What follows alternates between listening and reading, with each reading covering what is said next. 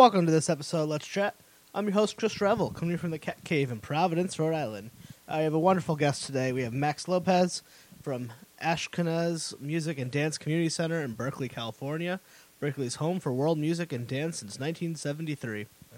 Max actually also happens to be my cousin, so this was really cool. It's a fun way to catch up because he's out in Berkeley, I'm in Rhode Island, so we don't get to see each other a ton, but we always get along, and he fucking has a ton of knowledge of music, and I've always been really fascinated by the music industry and anyone who works in it in some facet, so I'd like to try to get different people in different facets of the industry. Personally, I just really love the punk, pop-punk, ska world, so to have someone working at like a music venue that like is for world music was just so out of my realm, so I was just so happy to have this episode. We recorded this a long time ago, so long ago, I remember looking out my window and seeing piles of snow outside, and I think he was like in like a long sleeves tee or a sweater because he was slightly chilled, and then me being very jealous because I really wanted to go outside, but I had a 10-foot snowbank because fuck Providence in the winter, huh? Well, anyway, this is a wonderful episode. There is a chance that you might be listening to this episode and you are one of Max and I's wonderful family members, and you might be like, Chris, you have a podcast? I do. Thank you, family member, if that's you listening to this for the first time. Poke around to some back episodes. You may notice somewhere in the backlog, Bill and Carol Revel, my parents, were actually on a long time ago. So that might be something you want to listen to if you're interested. But thanks for listening, anyone. I've also noticed a lot of international downloads. A lot of people in Virginia, California, Florida, Texas have been popping up in downloads. A lot of cool little states. That's always just tons of fun. Anyway, what a great episode with Max. He was so generous with his time, and definitely going to have him come back on. Knows way more about music than most people probably ever will. It's globally and locally, but just such a great episode. I had such a great time. So if you ever find yourself out in the Ashkenaz, go there and ask for Max and creep him out and be like, hey, I heard you on Let's Chat. They have a Facebook page, and they're online at ashkenaz.com. I'll put a link in the description. I hope I'm pronouncing that right. Anyway, you can also find Let's Chat on Twitter at Let's Chat Podcast, Facebook. I'm on the amazing network, the Misfits Network. You can check them out on themisfitsnetwork.com. They're on Twitter at Misfits Podcast or on Facebook. Just check out all the amazing shows Misfits Network has to offer. Sign up for our email, subscribe on iTunes. And if you were so kind and wanted to leave the show a review, that would be wonderful. Apparently that's really important. And I never knew how important it was until recently where I started getting ranked in iTunes. Really fucking cool. But anyway, let's get to it. The hard, you never thought that hip-hop would take it this far. Now I'm in the limelight cause I rhyme tight. Time to get paid, blow up like the world trade. Born sinner, the opposite of a winner. Remember when I used to eat sardines for dinner? Peace to Ron G, Brucey B, Kid Capri, Funk Master Flex, Love Bug, Star Ski. Yeah, it's so funny because I always talk about like new media stuff on here because like it always it was funny because whenever I have someone on, I would try to like figure something out to talk about. So I was lurking your Facebook, and you made some really cool probably a while ago, but you made some really interesting point about everyone complaining about like Pandora and Spotify the way they pay their artists, but then you made the argument about like Google and YouTube, which I didn't even think of. Well, yeah, I mean, honestly, I don't really know how the whole royalty thing works. I'm by no means an expert on that. Yeah. Well, I mean, traditionally the music industry finds a way to screw over the artist. Yeah. That's just always been the case. That seems to be the case. And yes. I don't think it's changed at all. No, maybe it's. I think it's different than it used to be. It's different too. I think that. Well, I don't know. There's lots of it's a big argument, and I think there's a lot of ways to look at it. Like personally, I mean, my thing is, I work for a local music venue, and we have mostly local music, with a few like international and national acts sprinkled in. But I mean, I guess from an idealistic point of view, from my point of view, I think that's a cool way for a good way to experience music. And like you said, at the national level, I think artists get screwed heavily, and I think that it's a lot like the rest of the economy, where there's a few people making a whole lot of money and then a big pool of people who aren't. But at the local level, when people go out to support good local bands, I mean, artists can make some money. It's all about the live. You're absolutely right. Yeah. Like, I only buy any, if I can, I'll buy it from an artist, like at the merch table if they're coming through town. That's the best way to do it, or from their website. Well, yeah, absolutely. And, you know, door covers at their show, too, to try to support groups like that. I mean, knowing from working at, the club that I work at, so over the last 5 years I've been working there, maybe a little longer than that. And I've done just about everything from, you know, sitting at the door and selling tickets to booking the artists. Oh, wow, that's awesome. And the thing I see at the door a lot of times is people will try to haggle with you on the price of the admission to the show, and I'm always like, well, what? Yeah, and you know, you could do that? Well, no, you can't do that. Yeah, I've been to a ton of fucking concerts, and that's never even come up once. Well, you see, like, I mean, you know, nobody would think that's what I'm saying, though. Nobody would think to do that at a national show. You wouldn't go to a Rolling Stones concert and say, you know, can I get it for $50 instead of $150 or whatever. You're probably charging double that. Yeah. But at the local level, when it's people that maybe you know or you tangentially know or something like that, then you're thinking that, oh, maybe I can get a deal on this $12 ticket. And the point we're always driving home at the door is, like, that money goes to the artists. And when you come out to live music, you know, you should really consider supporting the artists. You know, if you can, let's put it this way, if you can find $4 for a Frappuccino, you can find $12 for a local artist, you know. I mean, I'm talking, like, because when I was, like, younger, I'm going to shows and, like, I was, like, a basement show, VFW, Knights of Columbus, like, all the way person. Never once with the price of getting it. Well, maybe I could, sometimes I would get it for free. You're one of the good ones. Yeah. I mean, I've gotten for free a lot of times, because, like, I was usually, like, helping out in some small DIY facet, but, like, overall, I would never even think to go to a club. And first off, $12 is not a lot of money. Yeah, I mean, it's not. So anyway, I should tell you the place that I work. I work at Ashkenaz in North Berkeley. We're a world music and world regional and roots music, basically, is what we do. So no Katy Perry. No Katy Perry. Although, I mean, like today over there, we're having there's a local, like, School of Rock type thing. And that's awesome. The kids come out and they play with their ensembles all day. So they rehearse throughout this group's winter season is, and then they have recitals. So, you know, you might get some Katy Perry at that. I always forget how great that movie is, and then I didn't know places actually did that, and that makes me so happy.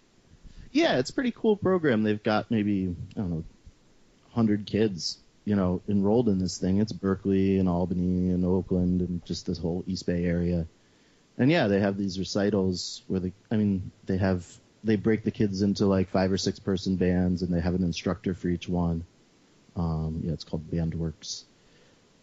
So yeah, they have recitals over there for that. So, you know, the place where I work, we do we're a community center too. So we kind of, you know, we do the high school jazz bands in the area. They have their recitals at our place on Sunday afternoons in the spring, and we do Cajun music every Tuesday night. We have a Grateful Dead night every Wednesday night. That makes sense for where you are. Yeah. I mean, that's folk music around here. Yeah, that's pretty great. And then let's see, you know, Thursday through Saturday, we just have a variety of things: reggae music, African music, just stuff from around the world. There's a big Balkan music scene, Greek dancing. And basically it's just a big wooden dance floor, and we try to do music that centers around dance. And you said you do booking there now too? Yeah, so I'm there from Monday to Friday on the weekdays. I started there doing sound about 7 years ago, and just doing sound. And I just got more and more involved in the community. And now I'm doing the booking 7 years later, which is really fun. And I mean, having done sound for so long, we have a lot of recurring acts, so I kind of built relationships with the artists over the years, being their sound guy. So transitioning over to doing the booking was pretty easy because I knew, at least of the core community that we work with, like most of the community. So what are you looking for if you're booking someone like that you never heard before? Because I imagine now with online, it's all like it's just different. I get a million emails a day. I mean, of people wanting to play, and I mean, mostly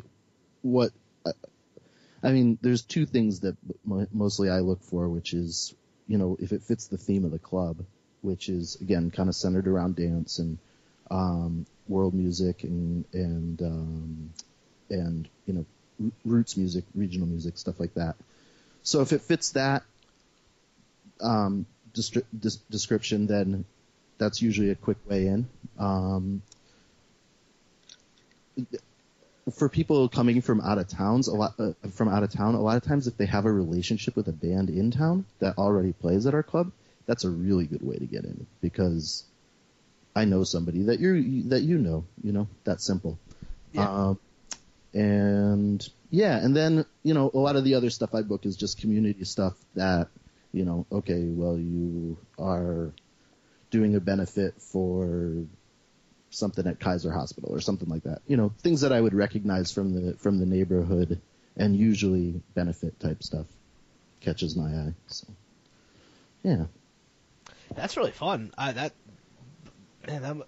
so cool. Because you've been out in California for what? For very long, right? It'll be 10 years in November. Yeah. Wow. So how did so we're both from the same state, and then we both left said state, like everyone in Connecticut does. Rightfully so. I think both of our parents are still there though. Yeah, and I was pleasantly surprised when I've been home in the last couple of years. There's been a lot of live music opening up. Like in our nowhere town up in the northwest corner of Connecticut, we've got that Infinity Hall in Norfolk, and it's like Bill does his art there a lot. Yes, I've seen that on Facebook. Yeah, and then see it. I'm not sure if you know. You might have been gone, but like Mark, who runs Manic Productions, is like one of the big dudes who really brought the music scene in at least that type. Well, he was like a punk ska guy, and then I remember even seeing one time recently, maybe within the few years, they had like David Byrne at like Schubert, so they've kind of really just brought it on. That's cool. Yeah. It was just strange about Connecticut because we were, we're in between Boston and New York, but like growing up, like nothing great came there when I grew up. Like Toad's Place was kind of like a has-been. It was like every week was. Is Toad's back? Toad's has always been there, but for a long time it was like a joke. It was. God, I can't remember. There's this one Sublime tribute band that they're everywhere. Badfish, I think. Okay. But every time I would look at Toads when I was younger, it was always like Badfish, Grateful Dead cover. It's like the Rolling Stones played here in 1969. It had nothing going for it. The Webster was terrible. And then nothing like Warped Tour, Ozfest, like the big popular music festivals wouldn't even come to Connecticut. It was very strange. I kind of, maybe I caught the tail end of things. I remember going to Meadows quite a bit. Yeah, what is that now? It's a different name. It's a different name, but it's the same thing. Yep, and it looks like every other amphitheater music venue you've ever been to. Yeah, and I'm not crazy about the sound in those places, to tell you the truth. I never understand anything on stage. Yeah. I hate those. And then so I just went to the one in. They market it as Boston, but it's like Mansfield, and it's actually closer to Providence. And Tweeter? I think it's called something else. It might have been the Tweeter, but now it's something different. Everything is turned into a company's name. It's never like a theater. Like we had the Oakdale, and now it's like the Toyota or something like that. Yeah. Which I hate. Or the TD Garden. Like they all have just company names. It really just annoys the shit out of me. But that's what's nice about going to smaller clubs. I mean, you get a closer connection to groups, and there may even be an owner that's not national, corporate. No, yeah. I remember when Pearl Jam tried to do the go on tour without using the Live Nation venues, and it was like it's a struggle. Yeah, it is a struggle. I mean, and it's funny because out here in the Bay Area, a lot of there's just like a whole concert industry in the Bay Area because that is unto itself the Bay Area. You know, I mean, with Bill Graham being from San Francisco, and just his legacy endures. There's several companies that have sprung out of people who worked with Bill Graham. He sounds familiar. Who is he? So Bill Graham owned the Fillmore. Okay. In the 60s and I guess early 70s too. And then he did big scale concert promoting for the Rolling Stones, for the Grateful Dead, for all sorts of people. And yeah, he just kind of, as far as live music in the Bay Area, he's just kind of the forefather of everything that's going on here today. But the niche that I'm in is kind of interesting, which is kind of an East Bay phenomena, and that is nonprofits. And there's 4 non-for-profit music centers in Oakland and Berkeley. So the one that I work for is Ashkenaz, and then there's Freight and Salvage, which is in downtown Berkeley. That's also a nonprofit, and they do mostly folk music, singer-songwriters, bluegrass, Americana, that kind of stuff. Wow, that's so like unique to that area. I can't think. It's really unique, and not a lot of other places even have that model. That there's these nonprofits. I mean, there's another one in East Berkeley that's like it's called La Peña Cultural Center, and that's all Latin music. And then right down the street from us, there's a place called 924 Gilman, which I think you've probably heard of. Oh, is that the famous place, right? The famous punk club, yeah. Yeah, and yeah. That's, I don't even know if it's non-for-profit. I think it's totally volunteer-run. And that is a world unto itself. We actually have one of those in Providence that reopened. It's called the Columbus Theater, and it's volunteer-run, and it's fucking great. I love it. It's like I could walk to it. I've seen some great stuff there. It's nice. Yeah, those could only happen in like unique small cities. Like I don't think you could see that in like a New York or something. Yeah, Or maybe I don't know you if could. you could pay the rent in New York. Yeah. But to have a volunteer-run thing, it's Yeah. and it's been there it's been there since, I don't know, probably the 80s. I know, like Green Day, that's where they started. Yeah, that's the only reason I knew of it, and I'm actually not even a big Green Day fan. I'm not a huge Green Day fan either, but they're locals, and they have a little legacy here in the Bay Area. A lot of great bands from where you guys are, though. Oh yeah. And every scene of every music has a lot of. I never met so many people from the Bay Area until I went to college, and everyone I went to college with, like, I felt like a small percentage of our college was all kids from the Bay Area. Yeah. So it's a whole little universe out there. It is. It is its own little universe out here. And everyone hated SoCal, and I was like, I don't care. Yeah, those kind of divisions don't matter to anybody. I was like, no one cares. Like, they're going, it's 8 hours away. I'm like, I live in Connecticut. 8 hours away is like D.C. Yeah, exactly. Or even maybe farther south. I don't know I'm not the best at geography, but yeah, 8 hours away is not something I would even consider within my realm of things to care about. That's one of those things that happens when you move out west, like an 8-hour drive all of a sudden is something that you do. Really? Well, it's just everything is really, the geography here is extremely spaced out. Yeah. Well, there's a lot in a compact area. Just there's a couple cities, and then there's a whole lot of nothing in between. Yeah, so LA to San Fran, what's that, like 8 hours? 9? I think it's a little quicker than that. You take Highway 5 and it's a straight shot. I think we've done it in like 6.5, something Is like that. Is that the nice one on the ocean? No, that's Highway 1, and that will take you days. Okay. But it's a great drive. So that's the what's that called? US 1. So you ride down along the ocean the whole way. It just kind of winds through these bluffs that overlook just 500 miles of coastline or whatever it is. And it's beautiful. You go kind of down through Santa Cruz and then through Monterey and that whole area, and then you get into Big Sur, which is all kind of preserve, and it's just gorgeous.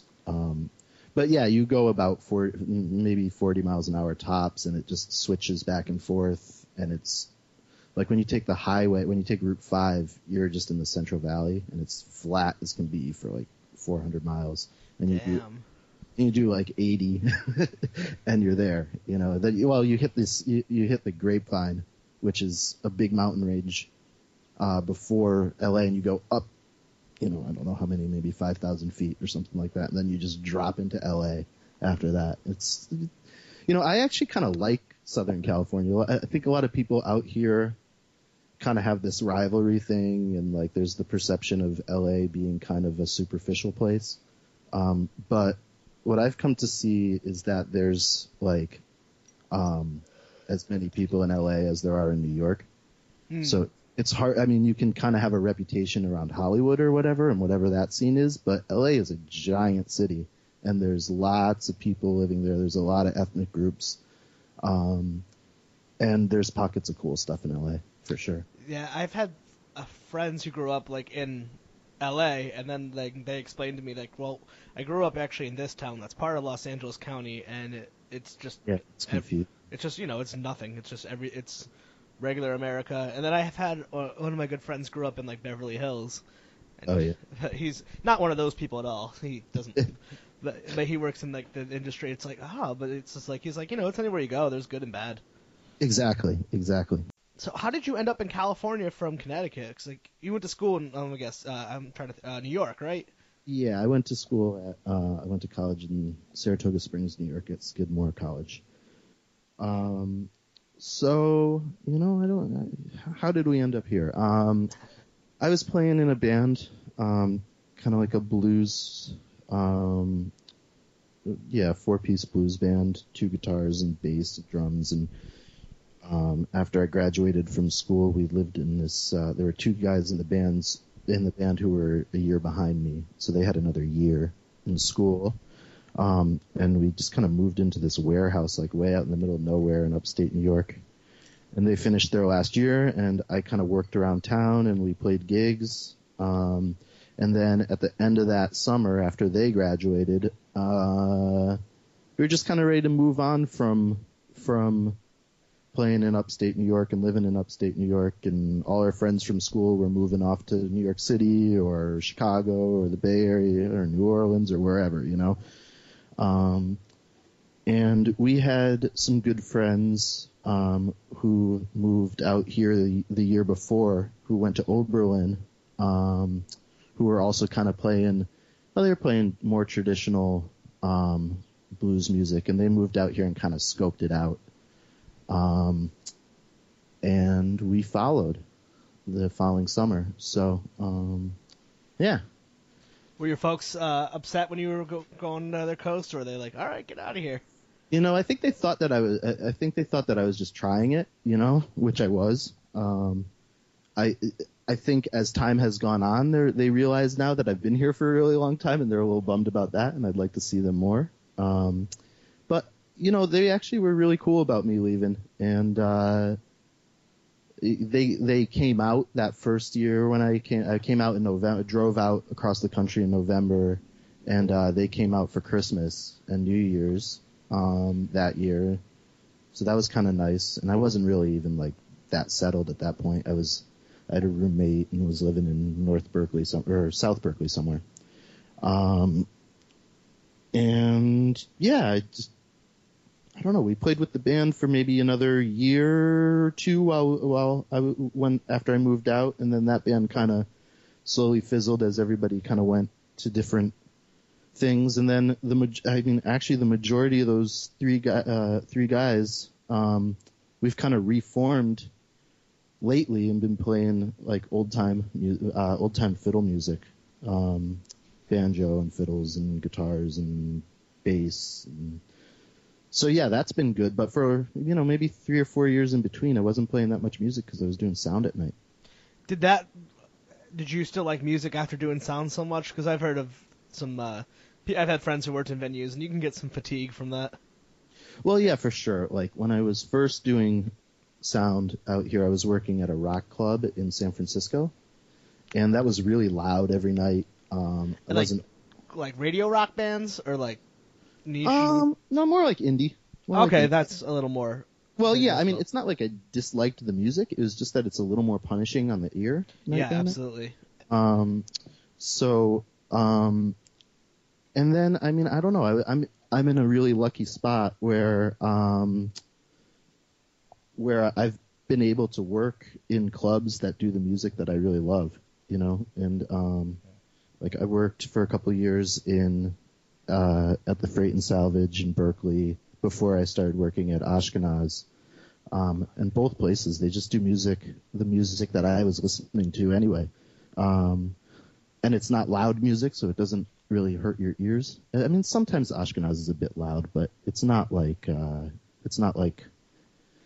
6 nights a week of punk rock or something like that. Oh god! If you ever go to like a traditional like club and like the bouncer's the sound guy, they're just the most miserable people you've ever met.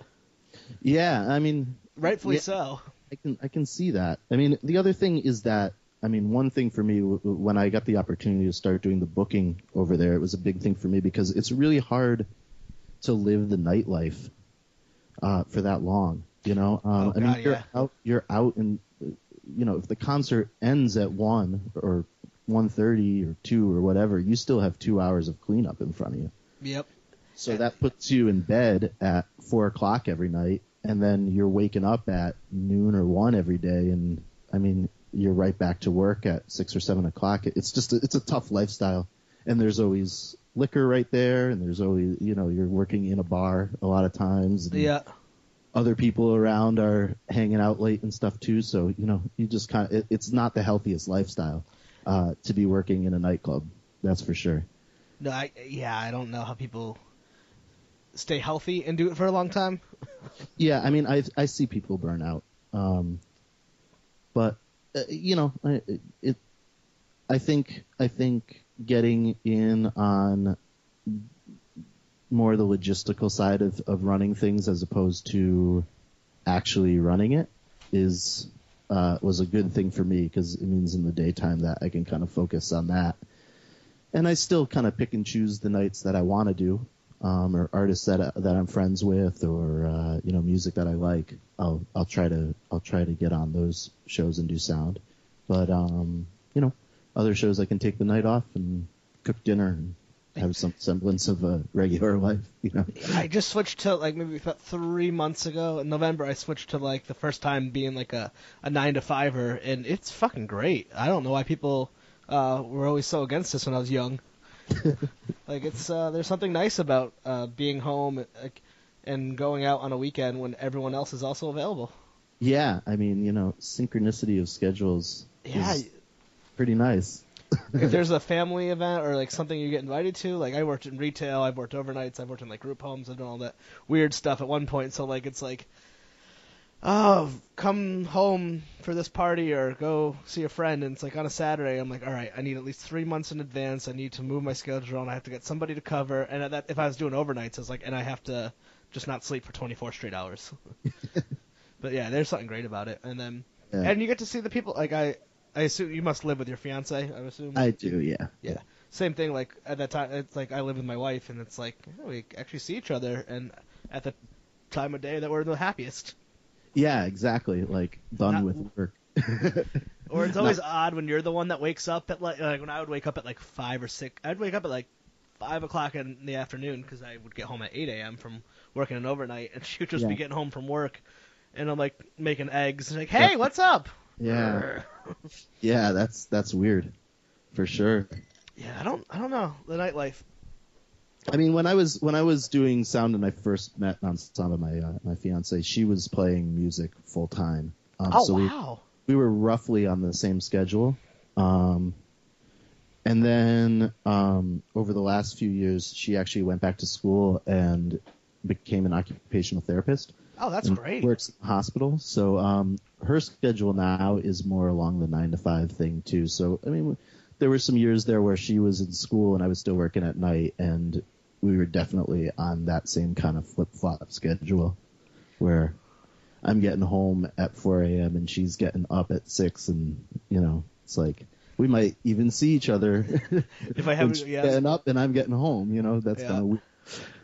Wait, so she was making a career of being a musician for a little while? That's impressive. Yeah, so she was a founding member of this group called the California Honeydrops, which is a pretty popular band in the Bay Area these days. They actually just recently they played Garrison Keillor's show there. Oh, wow. So they're actually making a pretty good name for themselves. And actually, when I was talking about coming out here, moving out here, they were actually the people that we knew. Guitar player in my band went to high school with this guy Lesh, who's kind of the leader of the California Honey Drops. So yeah, Nansamba was playing with them when I first met her. And then she kind of moved out of she's had some problems with arthritis. Yeah, so that was one reason that she kind of scaled back playing so much. She still plays, but more casually than professionally. But she also, I mean, the same type of thing, just the nightlife and it's hard to like have a settled, healthy lifestyle, unless you really, really like work at it or have an alternate approach, to playing clubs. So yeah, she kind of made the decision to leave that band in, I don't remember now, maybe 5 or 6 years ago. But yeah, that band's gone on and they've done really good things too. So, but yeah, so cool. she was playing with them for 5 years or something like that, and nighttime gigs, doing music. Yeah, and at the same time I was doing Just Sound.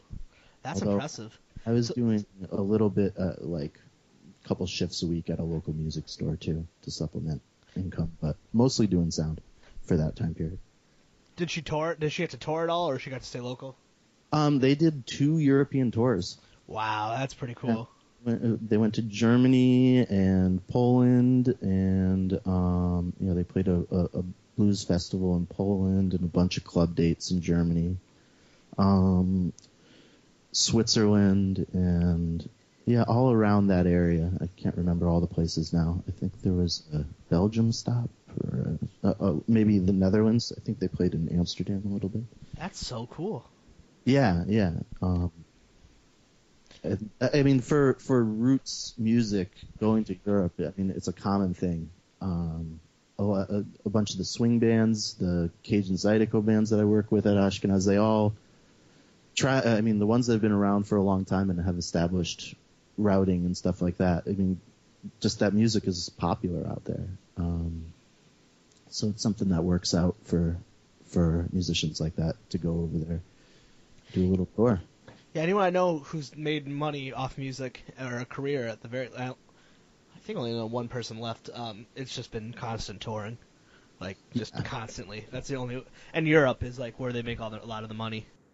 Corporate gigs, I guess that I don't know if that happens with the bands I've liked. I mean, I've worked with some bands doing sound that pick up corporate gigs, and it like after 2008, it really tanked. Okay, that makes sense. Corporate gigs, I think it's coming back now. So there used to be, anyway, a lot of money in some of these corporations like Silicon Valley, stuff like that they'll have their Christmas party or and they want to bring in something that's not just, a wedding band or something like that. So they'll hire musicians. And that's one approach. But then go ahead. Oh yeah, and in colleges, I know that's one way, and people can make some money, like, because they are notoriously, like, I was part of like the campus activities board, so you bring a band that you know or like, and then get them as much money as possible. Be like, here you go. yeah, that is a good thing. And there's a few colleges around here. It's funny.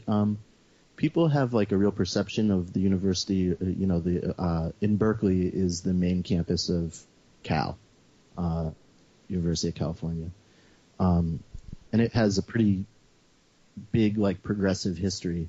But these days, it's just like a very competitive school to get into. And the nightlife around the university, I mean, from my perspective, maybe I don't know because I'm not a student and I'm however many years removed from being a student. But, I mean, we have a real challenge getting students out. I think, like you said, that there are at Cal there are some committees and clubs, and there's opportunities for artists to play up there. But as far as getting students out into town, it's funny that Berkeley is just not like that. Oh wow! Yeah, it's really strange. Like when I went to school, like Skidmore, we're situated up there in Saratoga Springs, which is like, there's just a bar on every corner. And there was at least when I was there was a lot of off-campus housing, and we patronized that town like crazy. And there were a lot of bands from school playing in town. There's a lot of interaction between musicians at school and the musicians in the town. At least from our band, we used to play with a core of local musicians and blues musicians sitting in and stuff like that. But I don't see that as much out here in Berkeley. I think that the campus of Berkeley too is like a whole world unto itself, and it takes up a whole section of town. And there's buses to get around and stuff like that. But I think there's so much going on that campus in its own bubble that the town really kind of has its own kind of a whole subset of scenes that are not even really related to the school, which caught me by surprise when I came out, because I thought Berkeley, that's the town that has University of California, that's going to be a big part of the town, and it definitely isn't to the extent that I expected. That's actually what I would have thought of. The one time I went out there, I was very surprised of how different each town was. Like Oakland had its own thing, and Berkeley had its own thing, and San Francisco had its own thing. Like, actually, I really liked it. Like, it was. I have to say, I liked Oakland the best of all the places I went to, and I really liked Berkeley too. Yeah, I mean, I'm partial to the East Bay. I think because I've lived here for so long. There's definitely a ton of things to do in San Francisco, and at least out here, people refer to San Francisco as the city, and Oakland as the town, That's funny. But, I mean, the cool thing about the Bay Area is that everything is very close to one another when there's not traffic. Yep. And like, I live across the street from a train station that could put me in downtown San Francisco in like 20 minutes. I don't do it nearly enough, but it's nice to have that. And the towns, the cities are really different, and they're all changing too. Just in the 10 years that I've been here, everything's on its head. Like the Mission was where I used to work at that rock club I mentioned earlier, and it's just changing so fast with this tech boom.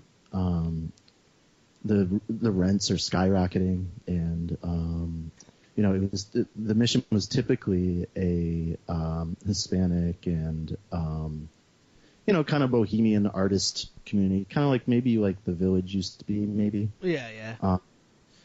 And a lot of warehouse spaces for artists and stuff like that, and all that stuff is kind of clearing out of the Mission, and a lot of it is coming to Oakland. That's great.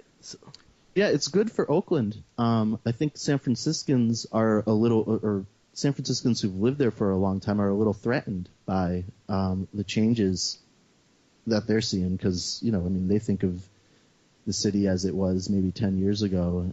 At least when I was there, anyway, the Mission was it's like a freak show. I mean, it was great.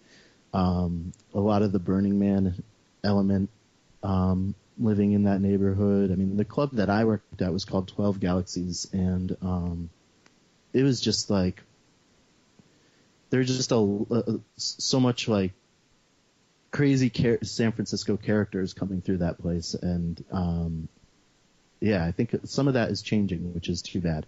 But I mean, on the flip side, it is really good for Oakland. I used to live downtown, like right in downtown Oakland, and I would walk home from the BART station at night, and there would not be a soul down there. It was like, I like to say like urban tumbleweed down there. And now it's like in the past 4 years, it's just an explosion of businesses opening up there and young kids down there, and they reopened this Art Deco theater called the Fox Theater down there, and it's just this beautiful theater, and they have big name acts coming through and playing there. And the city's just totally changing, which is good. Yeah, I know it's my cousin Madeline always talks whenever I see her. She's like, I'm part of the problem. I know it sucks, but I think you've kind of seen it too. Like besides San Francisco, like overall, like there was the urban sprawl, and now I think a lot of like our generation is kind of crawling back into cities because it's like not everything's just New York, LA. Like even like tiny Providence, which used to be like nothing, it's like, and then you hear that even like every state has their small city that has like that hipster-ish community to it. Maybe not Detroit. Detroit might have been the one that didn't recoup. Out, yeah. But like, But no, it's true. I mean, even I was it last year or the year before? I was down in New Orleans, and even New Orleans, you could see that element. A couple neighborhoods moving in for sure. I really want to go there. That's on my like bucket list of. My wife has gone twice. Once when we were together, and once before I ever met her. And now I'm like, I just really want to go there. It just sounds so incredible. You can't miss New Orleans, man. New Orleans is if I didn't live in the Bay Area, that's where I'd want to live, in New Orleans, because that city is just incredible.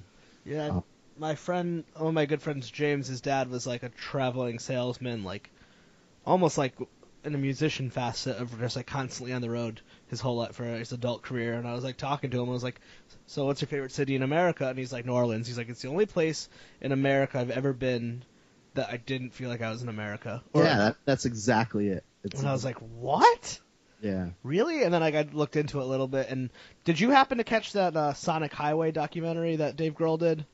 You know, I haven't seen it yet. Everybody keeps telling me about it, and I need to see it. So it's really, he's a great director. The only problem is they put a Foo Fighters song at the end of it, and they're all terrible. Yeah. And not just because it's Foo Fighters. The songs are just they're just bad. But besides that, because I liked his other Sound City documentary, but same thing with like tries to put too much of his music into it. But I'll never criticize Dave Grohl. I think he's awesome. Yeah, I mean, I've seen like the kind of that viral thing going around with there's some quote that he had about just how the music industry is running these days at the top level. I can't remember exactly how it's worded. Oh, is that the thing about like American Idol? Yeah, something like that. You gotta fail in your garage and all that stuff. Yeah. Yeah, no, actually, he's a great human being, I think, and I don't have anything against Foo Fighters. I've just never been into them. Yeah, they've never been my favorite band. I think if you're a band, I had like a theory, like if you're gonna be a band of that level of Foo Fighters or an Aerosmith or something like that, you can't be too good.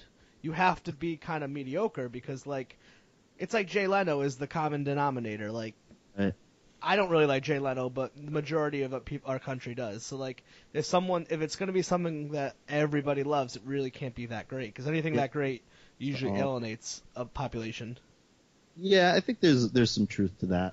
I mean, there's always an exception to the rule, but like no, yeah, there's gonna be exceptions. I think there's some truth to that. I mean, one of the things that I think is just disappointing about the national scene is that I think that the path that musicians take to being really famous, which a lot of musicians don't even want that. They just want a normal life and be able to make a living. But I think the path to stardom is pretty messed up these days. Yeah, absolutely. Yeah, and I think that it used to be that there were guys like the example I always use is John Hammond, who discovered Bob Dylan. There used to be guys like that who were going around the country promoting finding local talent and making it national. And now it's just all turned on its head. I feel like the artist is like created in a box beforehand and then put on TV and then sold to a mass media. It's not really like there's no grassroots recruiting of musicians going on. They're just kind of fabricated. Yeah, like there's only 4 major labels left of all the big labels. There's like Sony still there. Yeah. Epic, is Epic gone? I don't know which is which.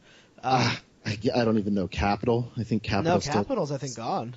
Oh, is it really? I wouldn't know, to be honest. There's a great documentary called Downloaded about like Napster on the Netflix, which is incredible. It kind of explains it, like everything. It's the same story of like any good band gets signed to a major label and then the A&R guy gets fired and a new guy comes in and then the record never comes out. Like so much art that should have happened, and like so it's kind of amazing anyone ever does anything. Yeah, it is incredible. And especially, I mean, if you look at the 90s, like, besides, like, the pop hits of the 90s were just, like, a little more just different.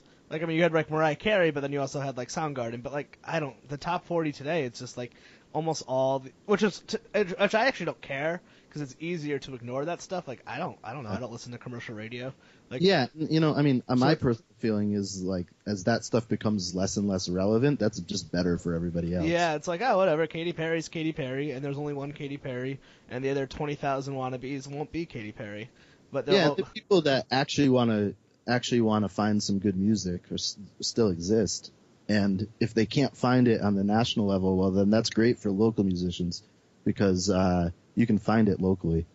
Yeah, and if a local musician could live in one place and play music and make money, like, isn't that like the dream for a musician?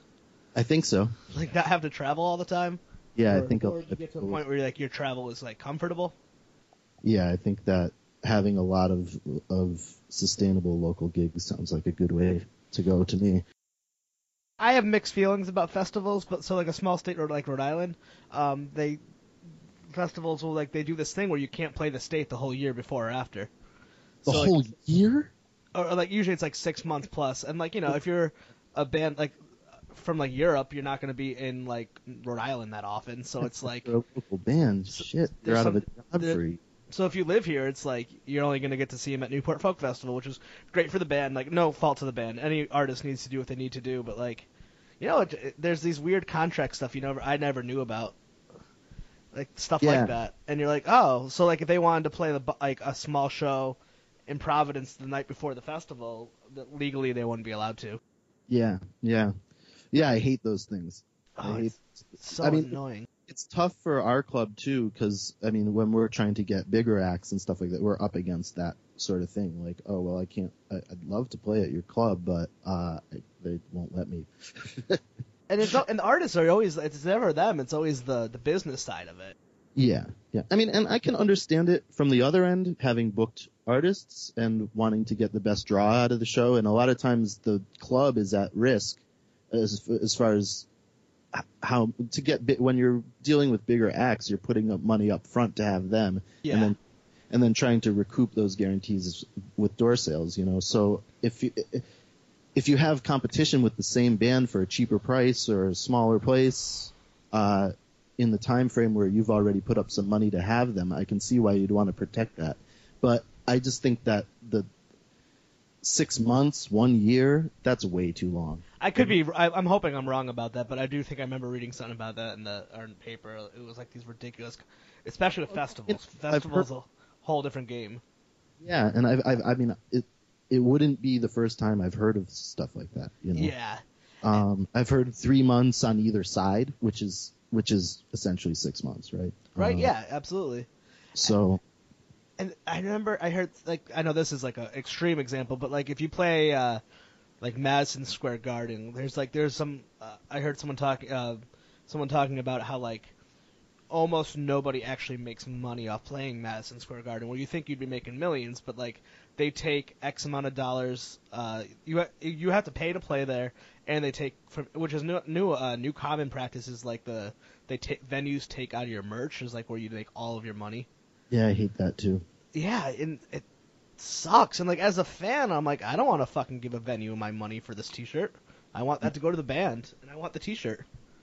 Yeah, that stuff is ridiculous. I mean, obviously it differs from place to place. When I get contracts from people all the time asking me, "Oh, what's your merch policy?" And it's like, our policy is that you sell it and you take your money home. Yeah, because I mean, if you're in a band, you have to hire like a merch guy, and sometimes sometimes they bring out people with them, which is kind of, I don't know. I'm not in a band, so I can't speak to it. My good friend Dan just got to go out do a merch on a 3-week tour with one of the opening acts on the Gaslight Anthem tour. I was like, damn, that's awesome. But then it's like, it's weird because if you're in a band and you're the opening band, you have to pay for another mouth to be on the tour with you. Because like, Dan can't just give up his life and go for 3 weeks. He needs to have some sort of per diem and income for that time. So it's just tough to be an artist unless you go overseas, apparently. Well, I mean, even that has its. I mean, I think it's not like you come home with a pocket full of money doing that. There's huge true. expenses in getting over there, and then you're touring, and it's Yeah, and you have to pay it's fun. a driver. You can't drive yourself. right.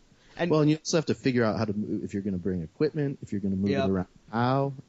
yeah, I had Sean, so one of the guys. I had a guest, Sean. He plays in the Scandals, and they went to Europe, and he was like, they had to re-release an album in Europe on a label just so they can go to Europe. It's like you Mhm. can't tour Europe without it. It doesn't make sense fiscally to go there without an album. Yeah, no, that's true. That's true. Like I remember when Ansamba was going to Europe, she had a suitcase that was she checked maybe 3 bags or something like that. She had her personal effects, and then she had an entire suitcase full of CDs and an entire suitcase full of T-shirts. And like selling the merch on the road was part of getting from place to place, you know? Yeah, I love that stuff. It's just cool how it exists in every facet.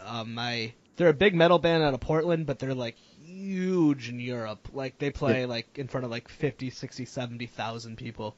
Wow. But like that's his entire life is just like on the road, and then I home 290 days of the year. Oh yeah. No, I mean that is a big part of being a musician. Is not. It's hard to have a relationship. It's hard to have a relationship when you're working at night or traveling all the time. You know? Yeah, I'm very happy in the boring adult life I always never thought I wanted. I'm like, no, it's pretty great. And like, I have a job that I like, and I like where I live, and I was like, I like free time, man. Free time's everything. Yep, I hear that. That's the best. Yeah, I wrote stuff down, but I think we hit everything. I just Cool. about to eat dinner. Oh man, well thank you so much for coming on, man. This is Yeah, I'm really glad I got a chance to talk to you. It's been a while. yeah, it's just funny because like we always just saw you guys like the once a year, and then everyone I barely even see like my own family that much, and then I was looking through all those old Facebook messages and like, oh my god, I never responded. Apparently I didn't respond to a lot of messages because I did a lot of that night. I do that all the time. I read them and then I read them, and then the next one comes in, and you know what? As soon as it's second in line, you never touch it again. It's the same with email. oh, I fucking hate email. Me too. I'm Just on it all Don't day. anyone ever listening to this, don't ever email me because I'm just not gonna write back. I fucking hate it. And then because I always have like list of people I want to ask on, but I usually pick out like 5 at a time. And so I've had you on a list for a while to ask because I was like, oh, Max likes music, that'd be fun to talk. And then just when I finally get around to asking people, it take a while. Yeah, it's cool. I'm glad you did. I had a good time talking. Oh, awesome! Thank you so much. Do you want to plug anything while you're out there? Like, are you? I don't know if you're If you're in the Bay Area, you got to come to Ashkenaz. It's a Berkeley institution. We've got just every night of the week it's music from somewhere else around the world, and if you're here for a week, find one, come out. I recommend Tuesday night because I love Cajun and Zydeco music. And the Bay Area's got the best scene outside Louisiana, in my opinion, by far. So come out. If you're here, come and dance, and look me up. I'll put you on the list.